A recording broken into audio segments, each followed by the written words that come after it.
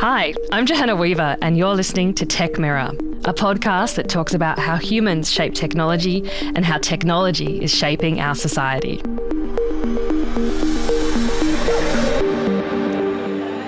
Hi listeners, today is a special episode. We're recording in the margins of the Asia Pacific Internet Governance Forum, which is here in Brisbane. And I'm delighted that I have a special co-host, Tanvi Nair, who is a research fellow with us here at the Tech Policy Design Centre. Yes, thanks so much for having me, Johanna. I am a research fellow at the centre and I'm a long-time listener and first-time co-host. So I'm very excited. Well, I'm excited to have you along as well. And Tanvi, what do you hope listeners get out of this episode? I think what would be great is by the end of this episode, we hope you can walk away and have interesting conversations about how the internet actually works. Which, I mean, we all use the internet every day, but how many of you have stopped and thought about how it actually works? And we have a stellar lineup of guests for us. The first is a slightly longer interview with Jordan Carter, and he's the head of policy at Outer, which is the organisation that manages all of the bits of the internet that end in .au. So, you know, they have just a small job. And then we'll dive into some slightly shorter interviews with Senator Jana Stewart, who talks to us about the Indigenous Governance Fellowship and the Voice referendum. And we have a chat to Australia's Ambassador for Cyber Affairs and Critical Technology. Plus, we also talk about what the internet of the future might actually look like. So we speak to Alex Caples, the Director of Cyber Tech and Security at ASPI, two representatives of the Youth IGF, APNIC, who manages the technical management of the internet, and to wrap up, I get to throw a curly question at Johanna as well. So with that tantalising teaser, let's dive in. My name is Jordan Carter. I'm the Internet Governance and Policy Director at Outer.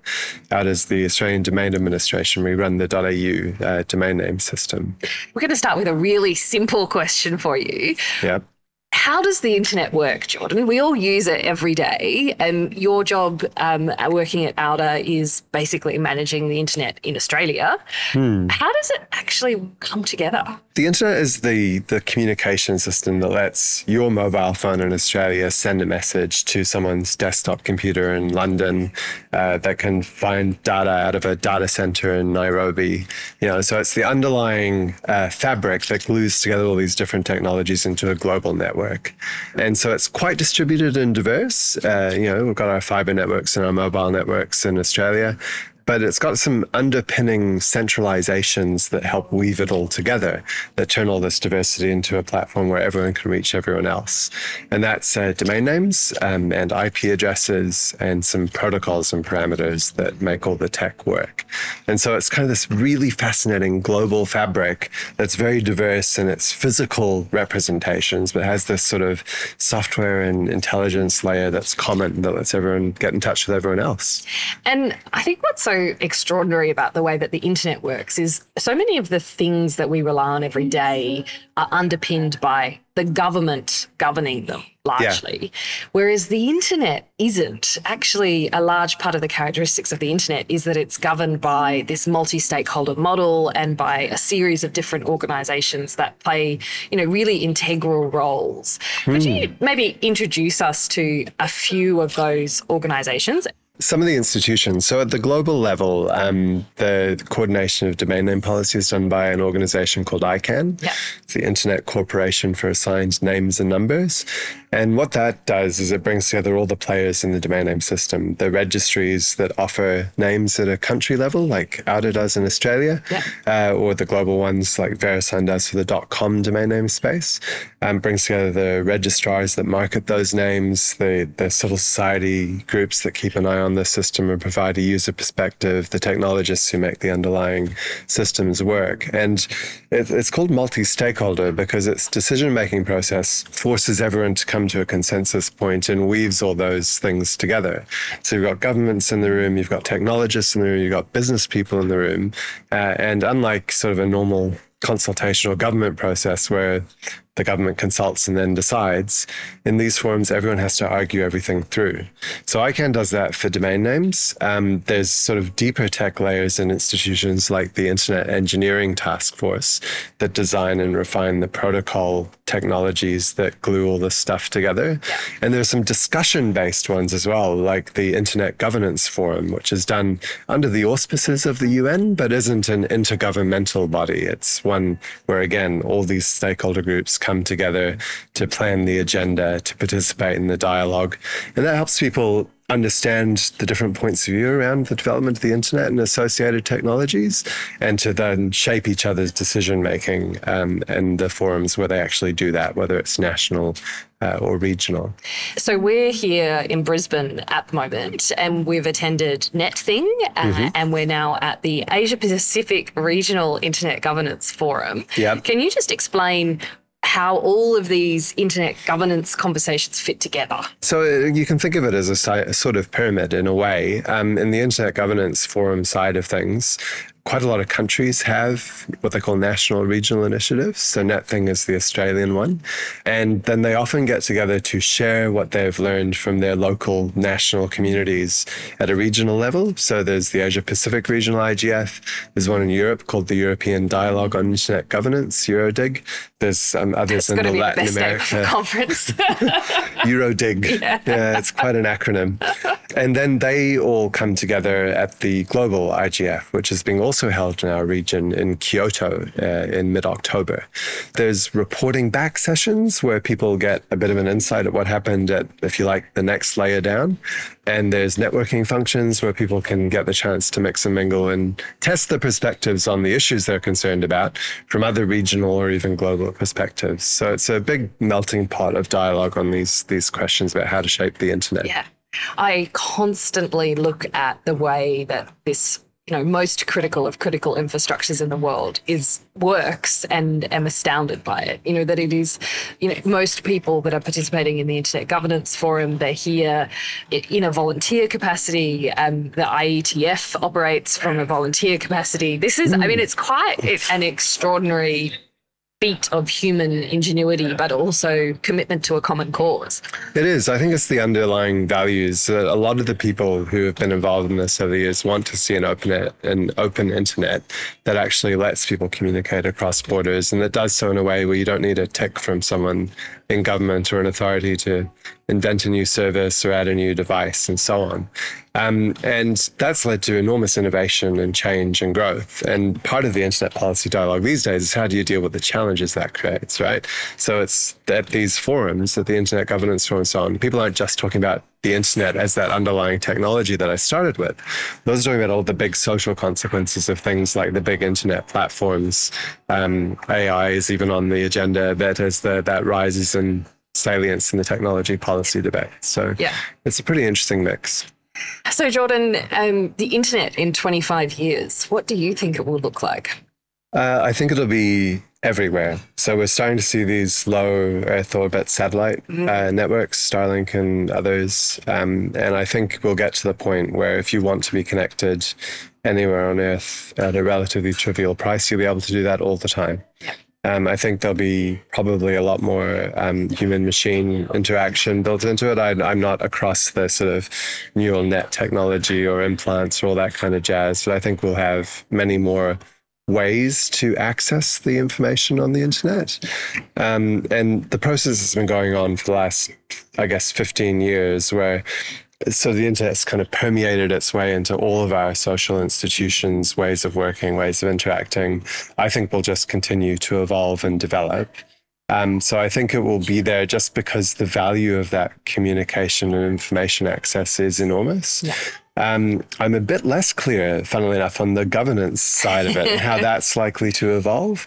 It seems to me that governments have been in catch-up mode for a long time and wanting to say, we take responsibility for every other area of life. Why do we have this odd little bit of such an important technology where we don't have a commanding role? And that's some of the tensions that are working their way through the dialogues at the UN on a few big reviews that are coming up over the next couple of years. So I do think it will will remain at a technical level something that is developed by these sort of open consensus-driven processes.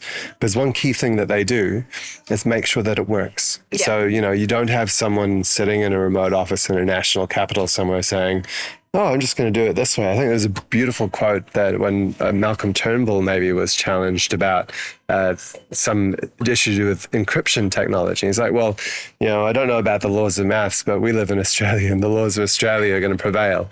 It's like, well, no offense to Malcolm Turnbull, but the laws of maths will prevail. And so, if policymakers try and require the tech to do things it just can't do, that creates problems for everyone. So I think at that technical layer, you'll keep having that difficult, occasionally contentious process of driving consensus so we make sure things work.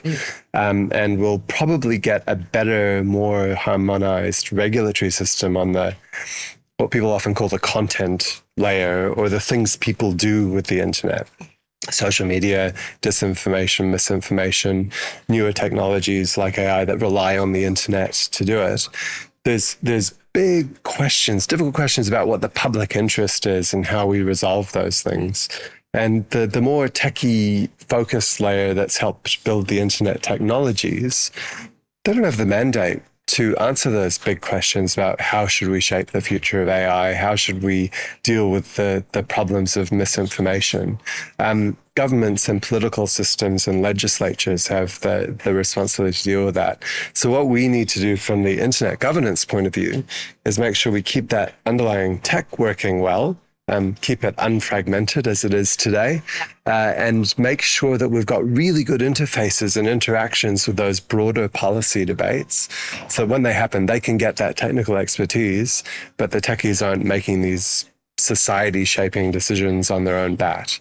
So I think that might be a positive way for that governance system, if you like, to evolve. I was starting to think about it as the internet governance is more how the internet works. Yeah. And these broader questions, I'm starting to give the label of digital governance. How do you solve those bigger picture?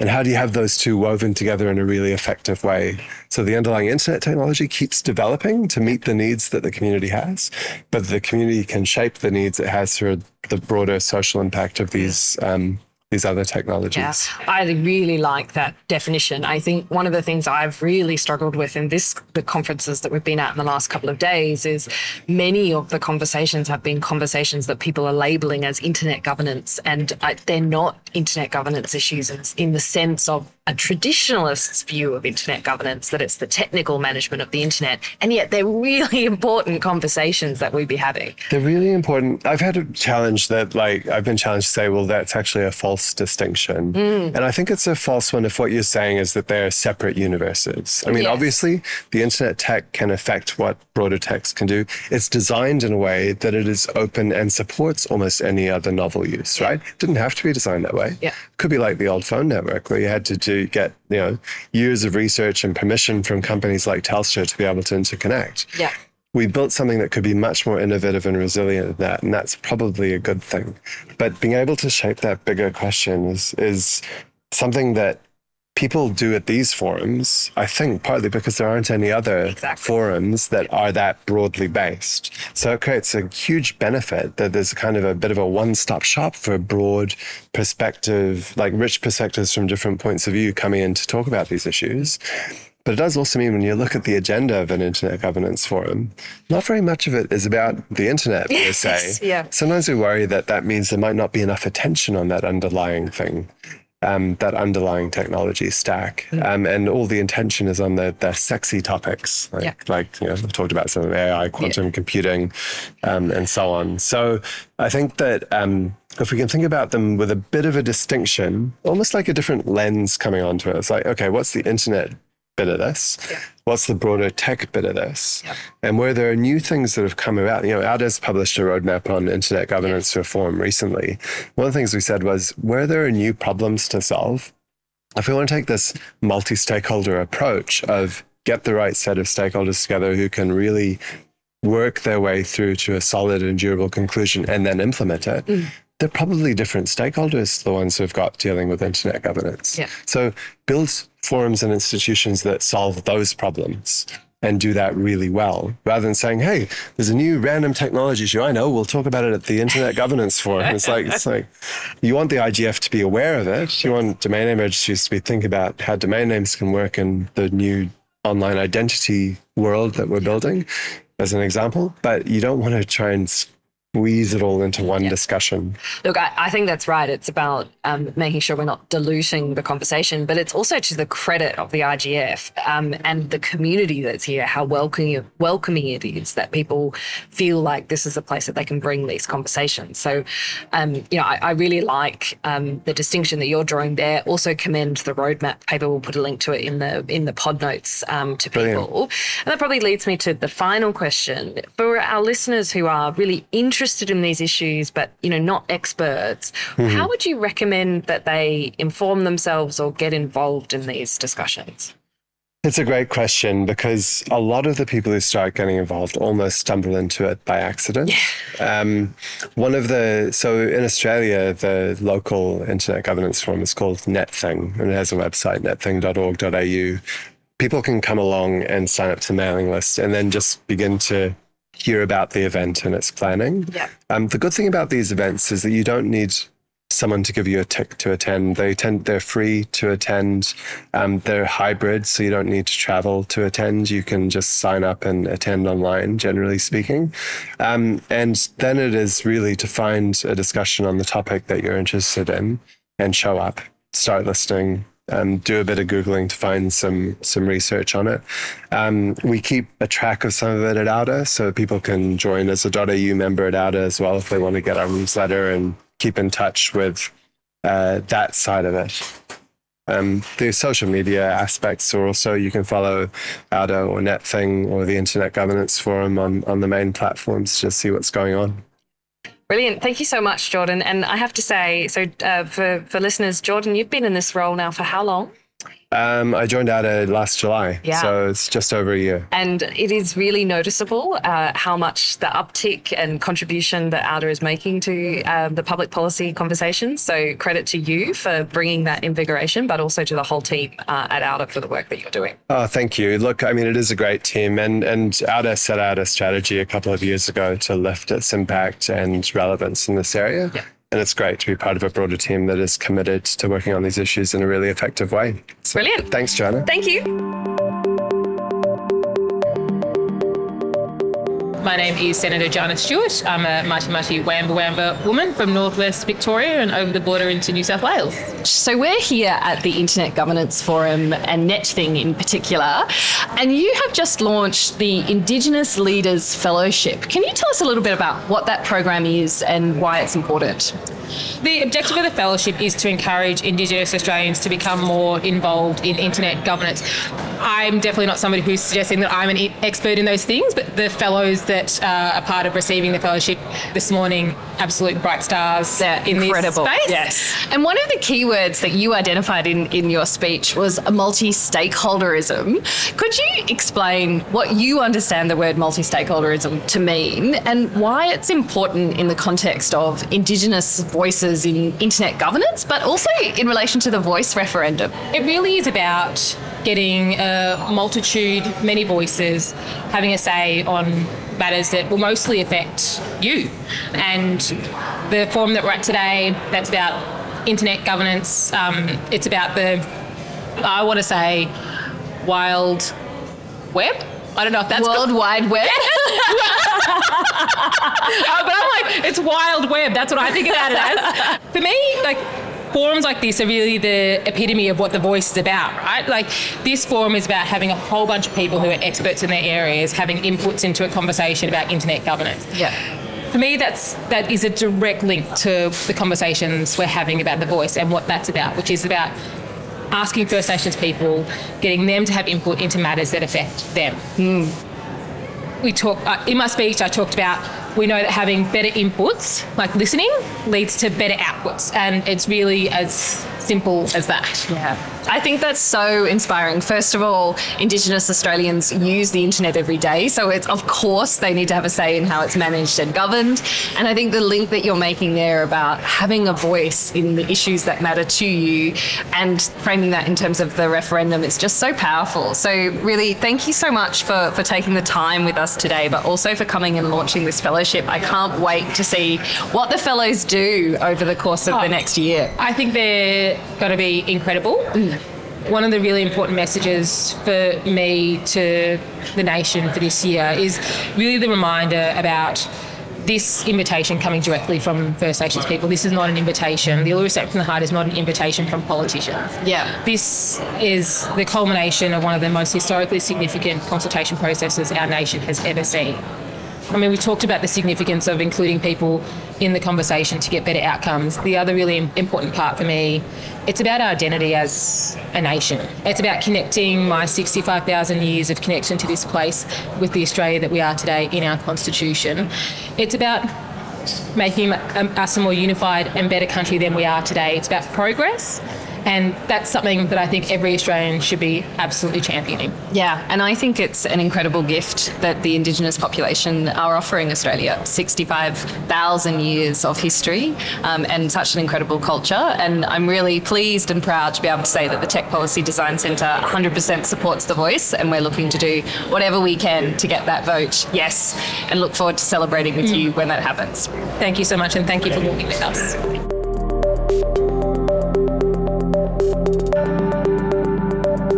Brendan Dowling, I'm Australia's Ambassador for Cyber Affairs and Critical Technology. One of the sort of key questions of discussion at the moment is what actually is internet governance? So what does internet governance mean to you? Internet governance, I think, is a community that's grown up to manage what is an enormous, complicated beast of global infrastructure in a way that has grown over several decades now in ways that we probably never envisaged in the early days of the internet. But what's grown with that is a community that manages the connection points, the infrastructure, the way that the internet actually operates so that the rest of us can experience it as a really functional, easy piece of our lives, of our economies, of our societies. And so internet governance for me, I think, is an amorphous concept, but it is about a community-based approach to making sure the internet actually works. I think the multi-stakeholder approach for the internet is really quite unique when we look at the way that different elements of global infrastructure has been built over time, in the way that people interact between countries, in the way that states interact. The internet is a really unique model, and that's what makes it so great. Multi-stakeholder means that this is not about states controlling or governing or determining how the internet functions. It means that we have this plurality of voices. We have civil society, we have academia, we have governments, we have interested parties, we have the technical community who play the core role and making the internet function.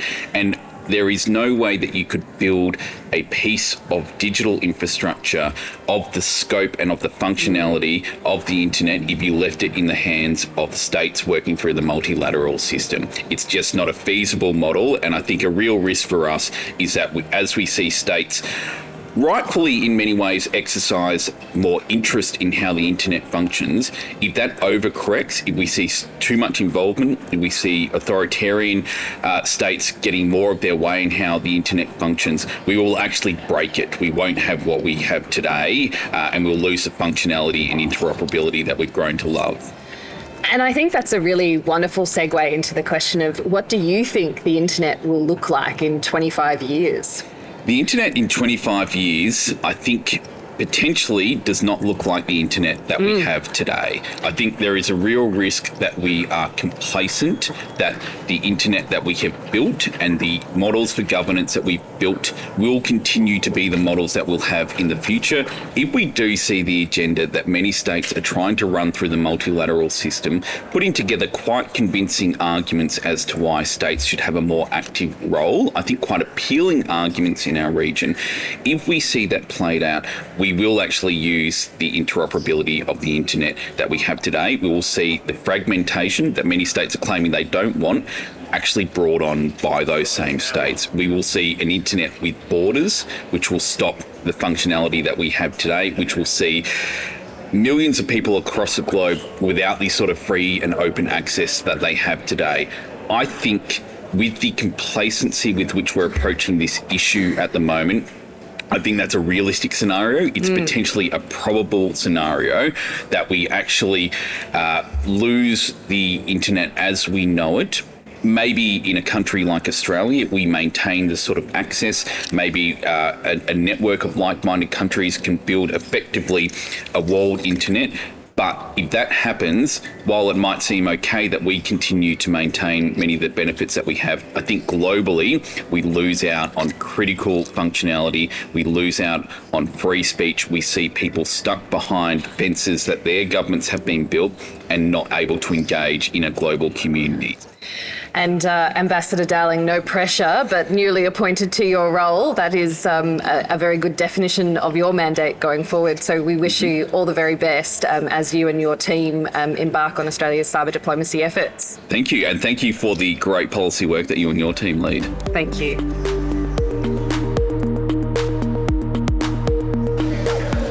And now we're sitting here in the beautiful Brisbane sunshine with the wonderful Alex Capels. And Alex is the Director of Cyber, Critical Technology and Security at the Australian Strategic Policy Institute.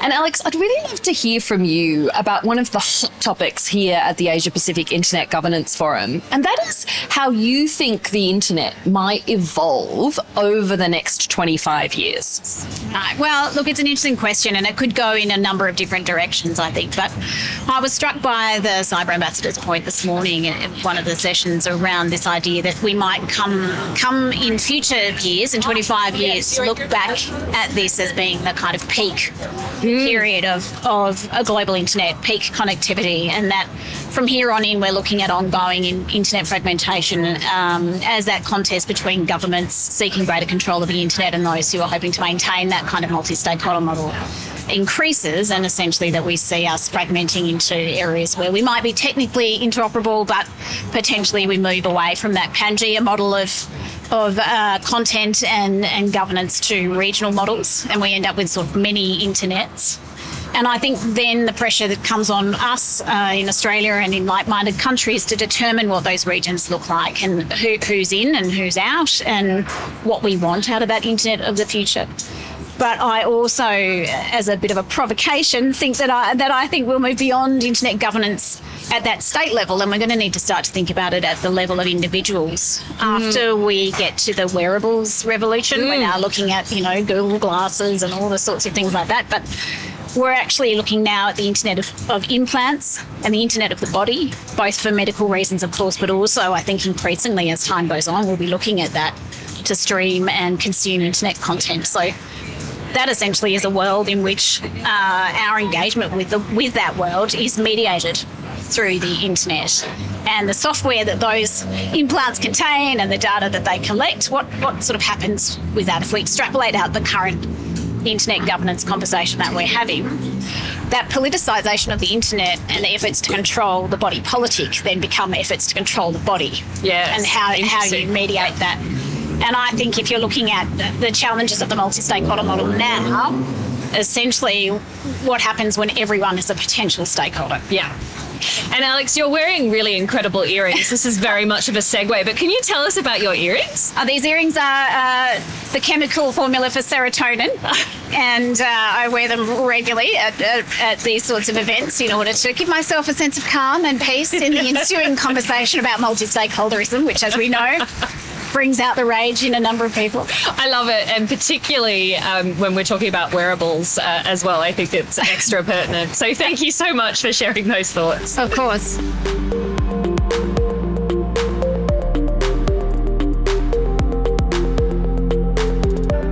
My name is Jenna Fung. I am the head of Asia Pacific Youth Internet Governance Forum. This year we have our program hosting alongside the Asia Pacific Regional Internet Governance Forum again. In 25 years' time, what do you think the internet will look like? Personally, I don't know how to picture that 25 years because it changed so fast and rapidly. I think a year ago, we were not even talking about the advancement of artificial intelligence, and suddenly it's dominating all the discussion. So if they're not informed or included in the process, I think in 5 years, people will just use all the technology as is without knowing there is an internet behind to power it, because sometimes we take it for granted because it is just there. Probably if you ask like a teenager right now, they have never really seen a modem before. The first thing they connect to the internet is through Wi-Fi, it's wireless. So they're, I don't know, 25 years, maybe the kids will never get to see cables, and they don't know that internet needs to have all this infrastructure to make it work. So as someone who contributes so much to capacity building, I think we must let them know not only the technical aspect, but also build their literacy around public policy and legislation, so that they know how all this internet infrastructure is working, as well as having the capacity to know how, as a community, to govern the internet. I'm Luke Teo from Malaysia, and I'm one of the Youth Internet Governance Forum organizing committee. How do you envision the internet in 25 years? What do you think will change? In my opinion, the internet in 25 years needs to take into consideration the connectedness that it brings. So I would like to see an internet that takes into consideration maybe the intergenerational aspect of it.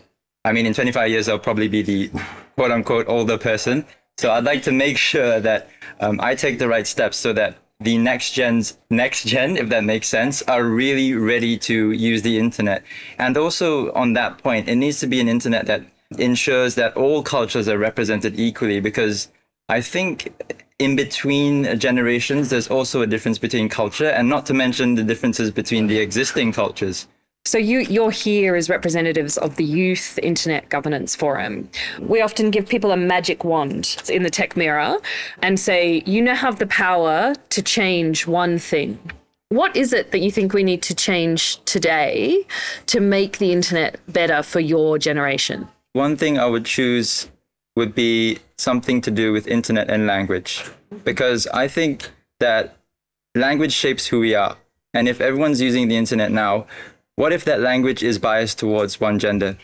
Most of the content we post as youths could have some elements of bias in it that we are unknowingly consuming. And how does this affect the self-worth or the perceived self-worth of women, children, or youth? So if it's one thing, I would say that a magic wand that I could solve is to empower youths and the next generation to know how to use their language wisely, and to make sure that the language they use is inclusive. Fabulous. That's very inspiring. And what about for you, Jenna? If there's one thing that I really like to promote, it would be the multi-stakeholder model. Because I think with our environment changing so rapidly, and then the nature of the internet, as well as all the issues related to internet, we must have a sustainable way to keep this model running so that the interest of the public is represented. I think there's one thing that affects the next generation a lot is the youth of social media. Perhaps they're not using it in 25 years, but for now, they are using it a lot. And then these social media platforms are run by private company, and these are privately owned public space. But these spaces are governed by private sector, which sometimes, as a company, they will prioritize their own profit and so many other interests, right?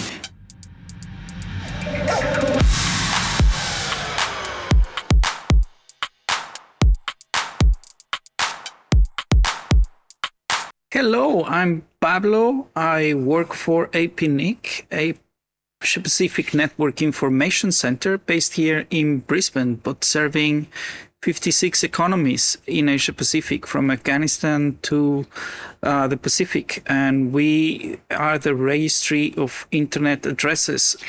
And could you tell us a little bit about what APNIC does? Because every single one of our listeners will be relying on APNIC every day, and they've probably actually never heard of APNIC.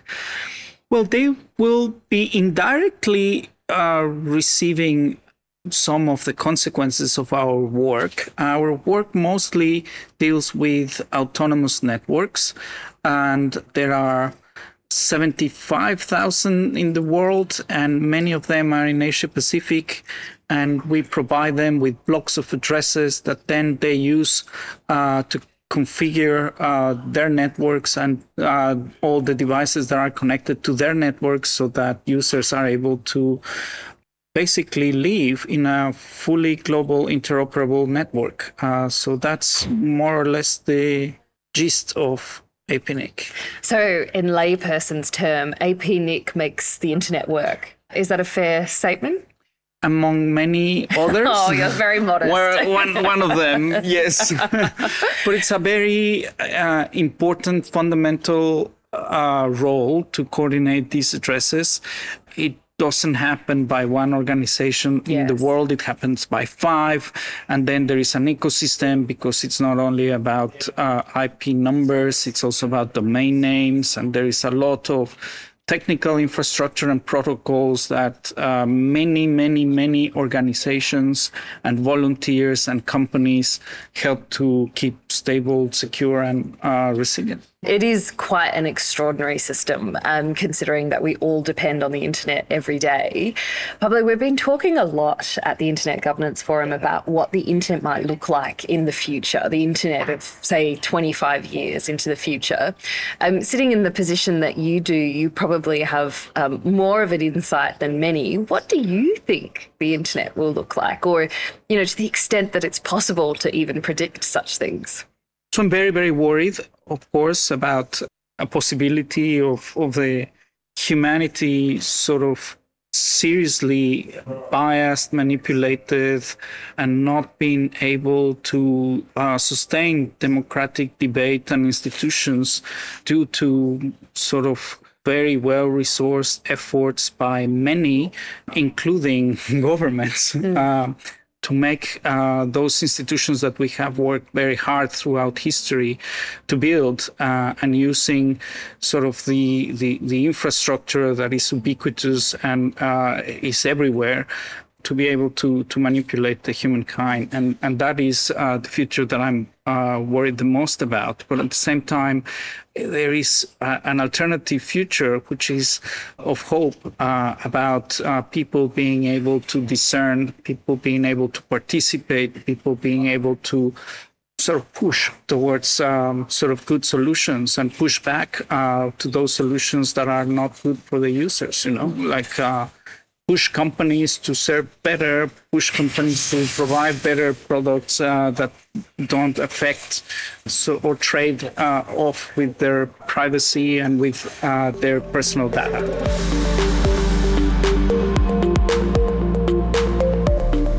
So when it comes to thinking about the future of the internet, it's actually something that's really hard for me to conceptualize, because I've grown up with the internet. It's all I ever knew. It's all I can't imagine a world without it.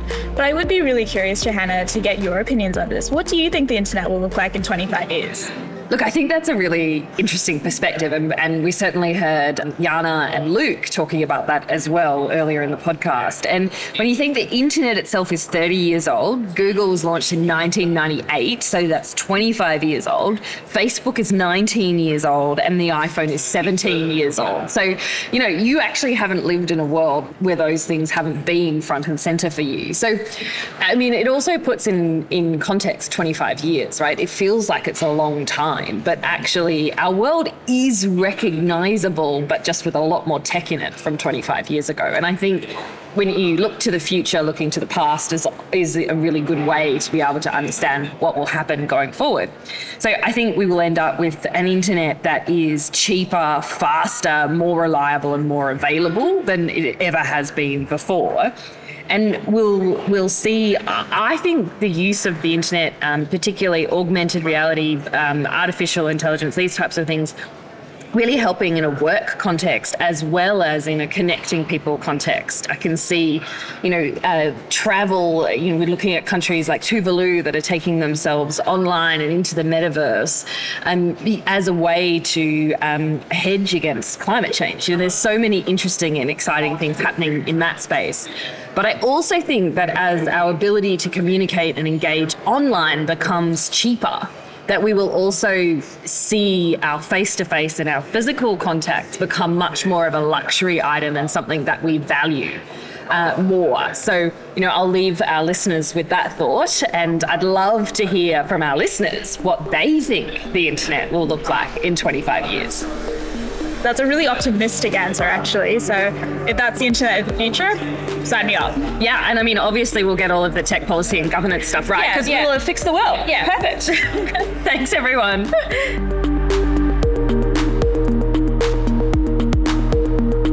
Tech Mirror is a podcast of the Tech Policy Design Centre at the Australian National University. Amy Denmead provided invaluable research support.